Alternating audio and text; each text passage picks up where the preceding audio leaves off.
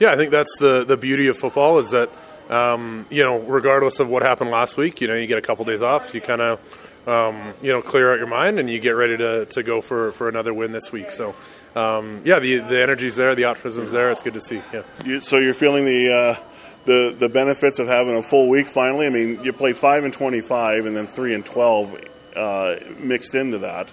That's tough. Yeah, it's great to be back to sort of what we would call usual schedule.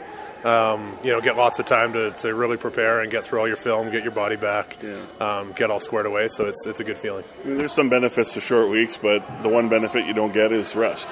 Yeah, absolutely. Sometimes a short week, you just get right back out there and go. But they do start to pile up on you a little bit once you get 2 or 3. So to get the bodies back the last couple weeks here has been really nice. Yeah.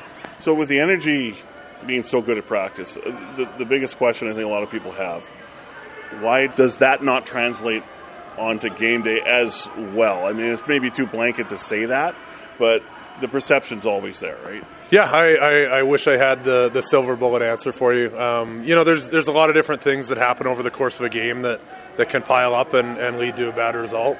So I think what we're focused on is cleaning up those little things that seem to go wrong. We misidentify something up front, or we miss something here or there.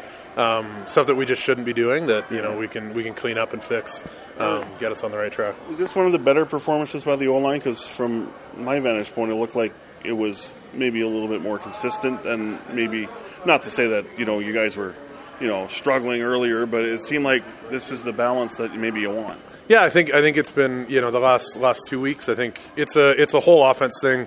Earlier in the year we said it's a whole offense thing. It still is. We've changed up our game plans a little bit, put us in some more advantageous spots.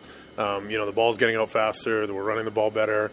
So from a whole offensive point of view, it's starting to come together, and we're part of that, and also the beneficiaries of that as well. You talked about correctable mistakes, and I think it's true. But is it hard when seems like there's a lot on the pile right now that you got to clean up? It's not 1 or 2 things; it might be 3 or 4 things. Yeah, what I think everyone's got things they can work on right now, individually and as groups, and as phases of the game and as a whole team.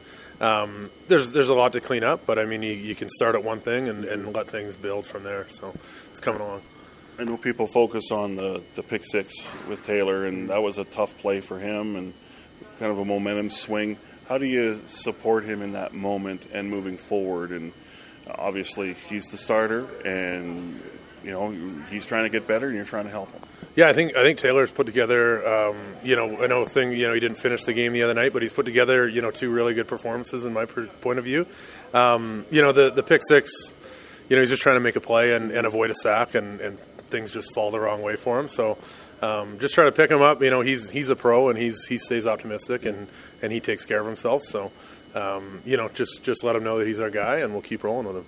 I think this is football mentality. Is we want to be 1-0 this week. Mm-hmm. We're 0 right now. When you're in this situation, how important is that to keep that mindset that you are 0-0, wanting to be 1-0? Yeah, absolutely. I think that's the attitude is win the game this week, and even to go even more micro than that is have a good practice today, have a good period of practice today, have a good rep in front of you, and just worry about the next thing and let the larger picture come into place as you go. For most of us, crime is something we see on the news.